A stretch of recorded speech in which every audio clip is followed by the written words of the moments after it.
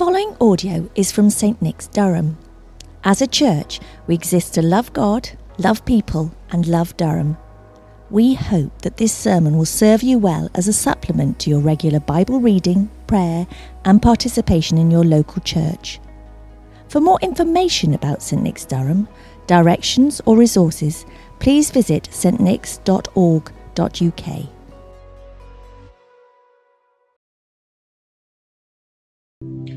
Our Old Testament reading comes from Psalm 145. I will exalt you, my God, the King. I will praise your name forever and ever. Every day I will praise you and extol your name forever and ever. Great is the Lord, and most worthy of praise. His greatness no one can fathom. One generation commends your works to another. They tell of your mighty acts. They speak of the glorious splendor of your majesty, and I will meditate on your wonderful works. They tell of the power of your awesome works, and I will proclaim your great deeds. They celebrate your abundant goodness and joyfully sing of your righteousness. The Lord is gracious and compassionate, slow to anger and rich in love. The Lord is good to all.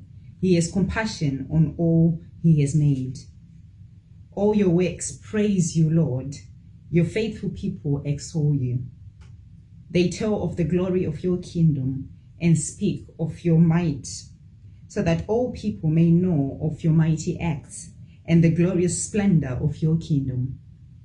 Your kingdom is an everlasting kingdom, and your dominion endures through all generations. The Lord is trustworthy in all he promises, and faithful in all he does. The Lord upholds all who fall and lifts up all who are bowed down. The eyes of all look to you, and you give them their food at the proper time. You open your hand and satisfy the desires of every living thing. The Lord is righteous in all his ways, and faithful in all he does. The Lord is near to all who call on him, to all who call on him in truth. He fulfills the desires of those who fear him. He hears their cries and saves them.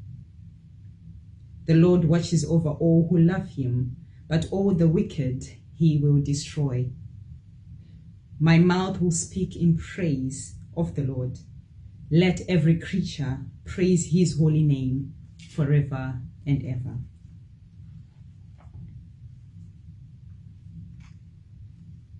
Our New Testament reading comes from Acts chapter 4, verses 23 to 31.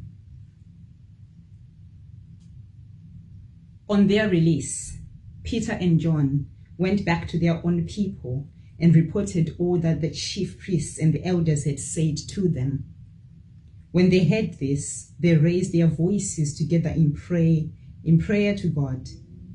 Sovereign Lord, they said, you made the heavens and the earth and the sea and everything in them. You spoke by the Holy Spirit through the mouth of your servant, our father David. Why do the nations rage and the peoples plot in vain? The kings of the earth rise up, and the rulers band together against the Lord and against his anointed one. Indeed, Herod and Pontius Pilate met together with the Gentiles and the people of Israel in this city to conspire against your holy servant, Jesus, whom you anointed. They did what your power and will had decided beforehand should happen. Now, Lord, consider their threats and enable your servants to speak your word with great boldness.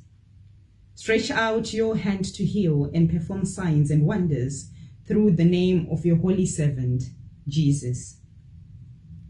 After they prayed, the place where they were meeting was shaken, and they were all filled with the Holy Spirit and spoke the word of God boldly. This is the word of the Lord. Thanks be to God. Hello, my name is David Lucas, and I worship here at St. Nick's, Durham. Would you please pray with me? Our Father in heaven, we praise your name. We thank you for your faithfulness. Your greatness no one can fathom. May we tell of your mighty acts and meditate on your wonderful works. May we worship you in spirit and in truth. Amen. So this evening, we're continuing on in our series, Teach Us How to Pray. And we're following the book by Pete Greig, How to Pray, a simple guide for normal people.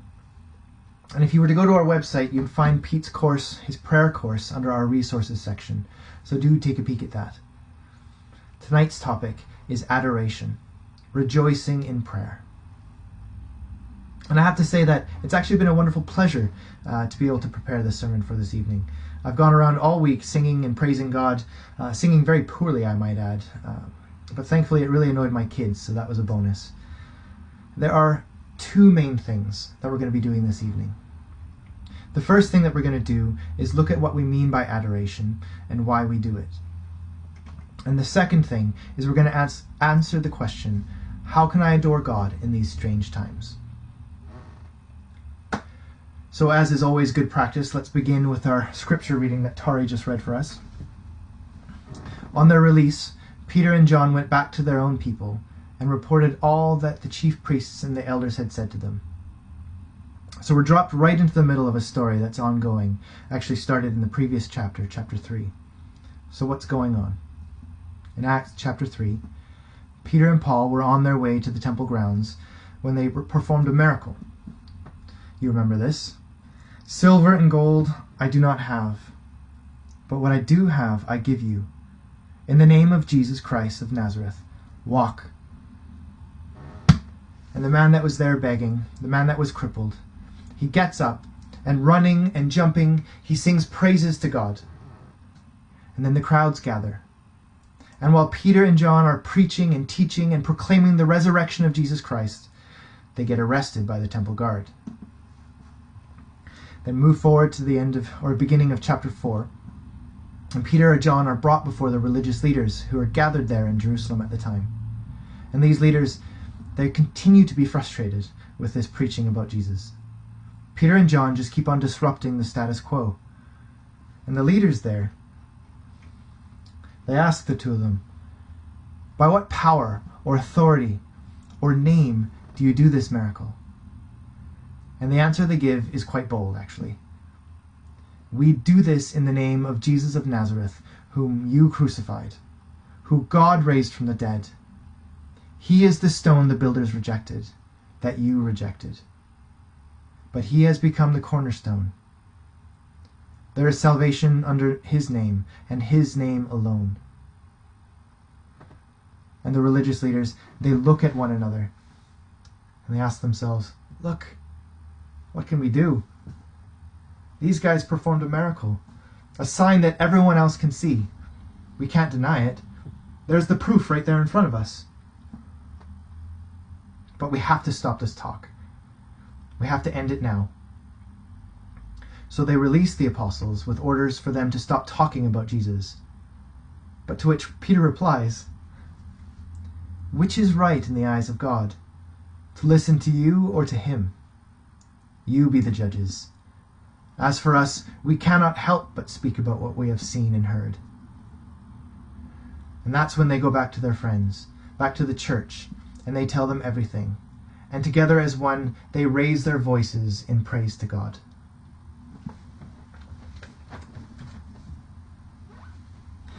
When I was a young man, I had just become a Christian. I ended up at Cape and Ray Bible School in Costa Rica because I wanted to know more about Jesus. And after the first term ended, my dad came down to visit me, that we might go sightseeing together. And after about a week, we were in a little village high up in the mountains, and we sat down at a restaurant for pizza. And while we were waiting for the food, we got to talking, and he was asking some really good questions, some really deep questions. And I thought, finally, it's been a week. Now is the chance. Now I could share the gospel with him and tell him all about Jesus. And I was bold. I preached the gospel. I answered his questions. And when the pizza came, I just kept on and going. I said my bit, sat back having felt pretty good about what I said and about the pizza sitting happily in my stomach. And my dad, he just looked at me with his wonderful look in his eyes. And then he said, "You didn't pray." And then he sat back and crossed his arms. And my first reaction was to defend myself. He doesn't understand. We don't need to pray before meals. That's just a tradition. There's nothing we can do to earn our salvation. Justification by faith alone. But the next moment, it just hit me. He was right. I didn't pray. And that somehow, even in the very midst of sharing the gospel, I had forgotten about God himself.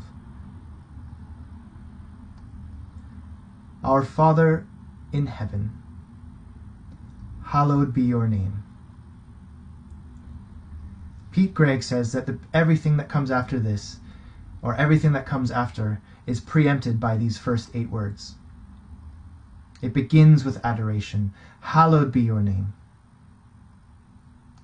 This prayer our Savior taught us, as an example of how we ought to pray, holds together right adoration of God and concerns for people. It swings between the unseen and the seen. Both of these are necessary for a healthy Christian prayer life.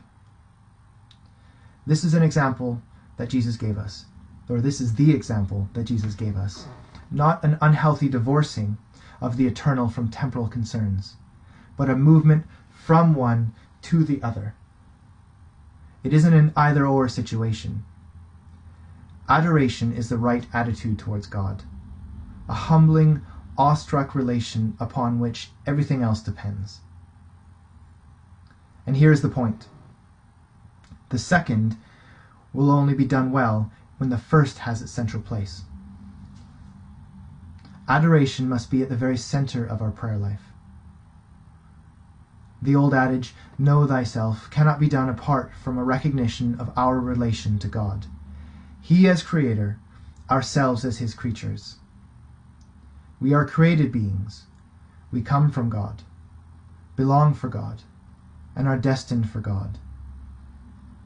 We begin with adoration because this is the proper function of creation. Hallowed be thy name. Let everything that has breath praise the Lord. Evelyn Underhill, possibly my favorite Christian author, says, "This is what creation is for. And the very object of man's transformation is that he may become part of this inner life of the universe, which consists in the praise, the glory, and the manifestation of God."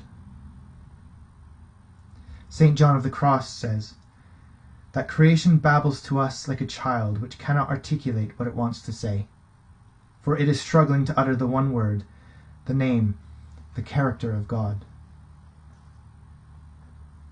I always love children's stories, and in a way, reflecting this truth, the great Canadian philosopher and mystic Anne Shirley, that's Anne with an E, once said, when explaining to Marilla why she wasn't listening to her Sunday school teacher. "But he wasn't talking to me," protested Anne. "He was talking to God, and he didn't seem to be very much interested in it either. I think he thought God was too far off to make it worthwhile." I said a little prayer myself, though. There was a long row of white birches hanging over the lake, and the sunshine fell down through them, way, way down, deep into the water. Oh, Marilla, it was like a beautiful dream. It gave me a thrill, and I just said, "Thank you for it, God," 2 or 3 times. "Not out loud, I hope," said Marilla anxiously.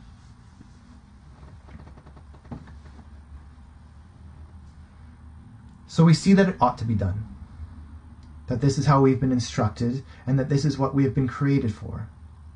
But the question left to us then is, how do we do it?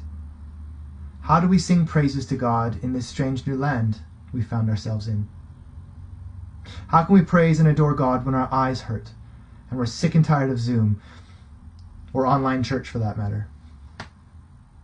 How can we praise God when you miss your friends and family? How can we praise God when our loved one has just died all alone in the hospital? How can we sing his praises at any time, for that matter? When we're lonely, or anxious, or angry? When we're broken at the end of our rope, or walking through the valley of the shadow of death? How can I praise God if I'm ashamed of something that I've done, or I don't even know if I believe in him anymore? When I was 12 years old, one Saturday, to get out of doing the dishes, I told my mom I wanted to go outside to help my dad in the garden. Now, I don't know if this was premeditated or my parents just took the opportunity that presented itself, but what happened next was something I ended up regretting for years to come. My mom said, "Yeah, you can go help your dad outside." Now, I'm a father myself, and I understand the genius behind what my parents did. And perhaps when the time comes, I'll do the same thing with my own kids. But I marched outside right up to my dad, and I proudly announced that Mom had told me to come and help him. So he showed me how to start the lawnmower, how to push it around, how to go up hills. And it was amazing. I was with my dad, and I was helping. And then he went inside, and I was stuck cutting the grass for years to come. What's my point? Other than that I really hate cutting grass, only this. This is not the way that it is with our Father in heaven. God does not leave us alone in the task before us. We are not abandoned. By his Holy Spirit, God accompanies us. He enables us in the first place to worship him. So my first point is this: we are not alone. God enables us to pray. The Spirit helps us in our weakness. We do not know what we ought to pray for, but the Spirit himself intercedes for us through wordless groans. Take courage, then, to celebrate even in the midst of uncertainty. The Comforter is with us. May we allow him to lead us, to take us by the hand and instruct our souls in how to praise him. And he will lead us by well-trodden paths. Many have gone before us and are on these paths with us. Pete's book has a number of really practical suggestions on ways that we can praise him. May we join our voices with the church and all the saints to sing hymns and songs of praise to him. Perhaps God will lead us to pray the Psalms, the very same prayer book that Jesus used and loved. Liturgy, perhaps, as Pete says, it gives our prayers a certain architecture, a consistent framework, even when you don't want to pray, or know how to pray, or can't find the words to express your heart. And the list of suggestions goes on. Regardless, it becomes an act of will on our part, something that we do and practice, and not always when we feel like it. Second point, remember who God is, who he has revealed himself to be. Praising God is not a denial of our sorrow. Praising God amidst adversity isn't just some practice in the power of positive thinking. It's about being a realist. It is orienting ourselves to the truth that at the foundation of reality is love himself. That underneath all of the nonsense is the Holy One who cannot be shaken. Pete Greig says, after more than 25 years in pastoral ministry, 20 of them teaching on prayer, I have come to the conclusion that most people's biggest problem with prayer is God. They envisage him scowling, perpetually disapproving, invariably disappointed, and needing to be placated or persuaded in prayer. This is not the God as revealed by Jesus Christ. Where is the extravagant kindness?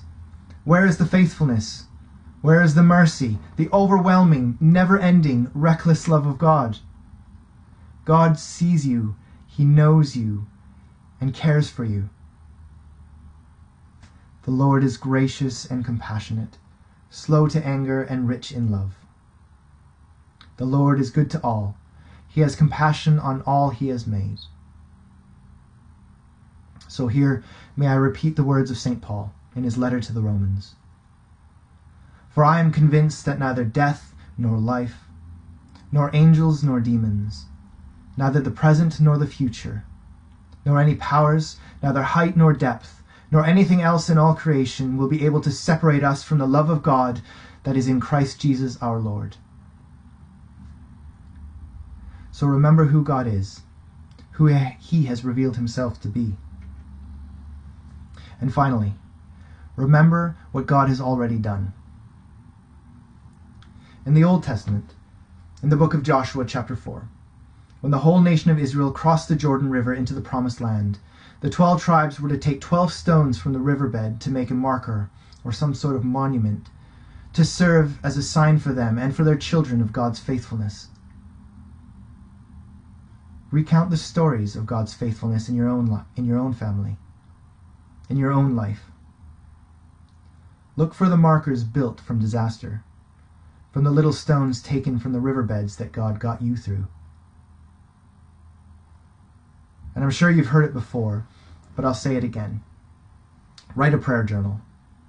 That way you can look back on your prayers, and look back and see how God has answered those prayers one way or another.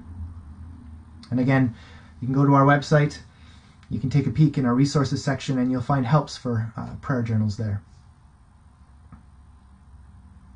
That food that came from a friend when you had no idea how you were going to feed your family.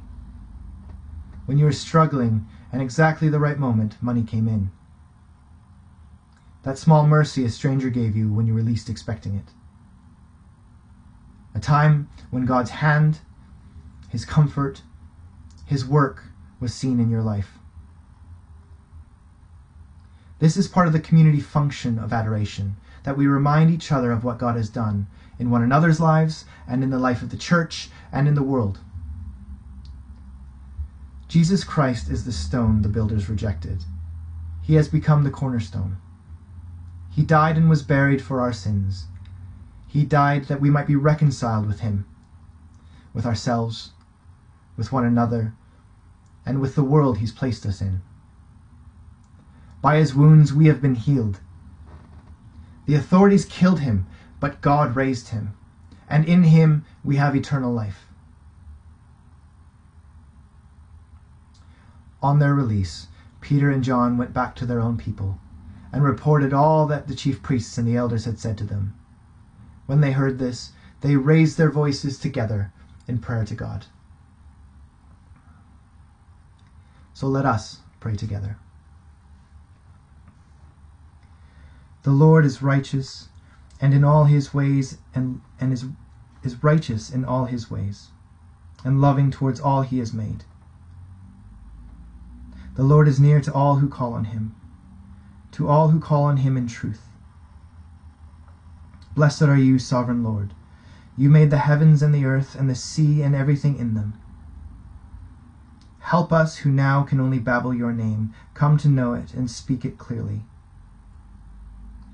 By your Holy Spirit, speak through your servants, and by your Holy Spirit, complete the good work you have begun in us.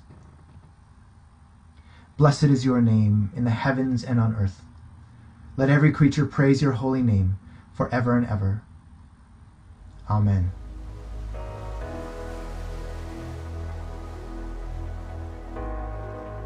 Thank you for listening to the St. Nick's Durham podcast. If you would like to hear more sermons and teaching like this, then subscribe wherever you get your podcasts. For more information about St. Nick's, visit our website at stnicks.org.uk.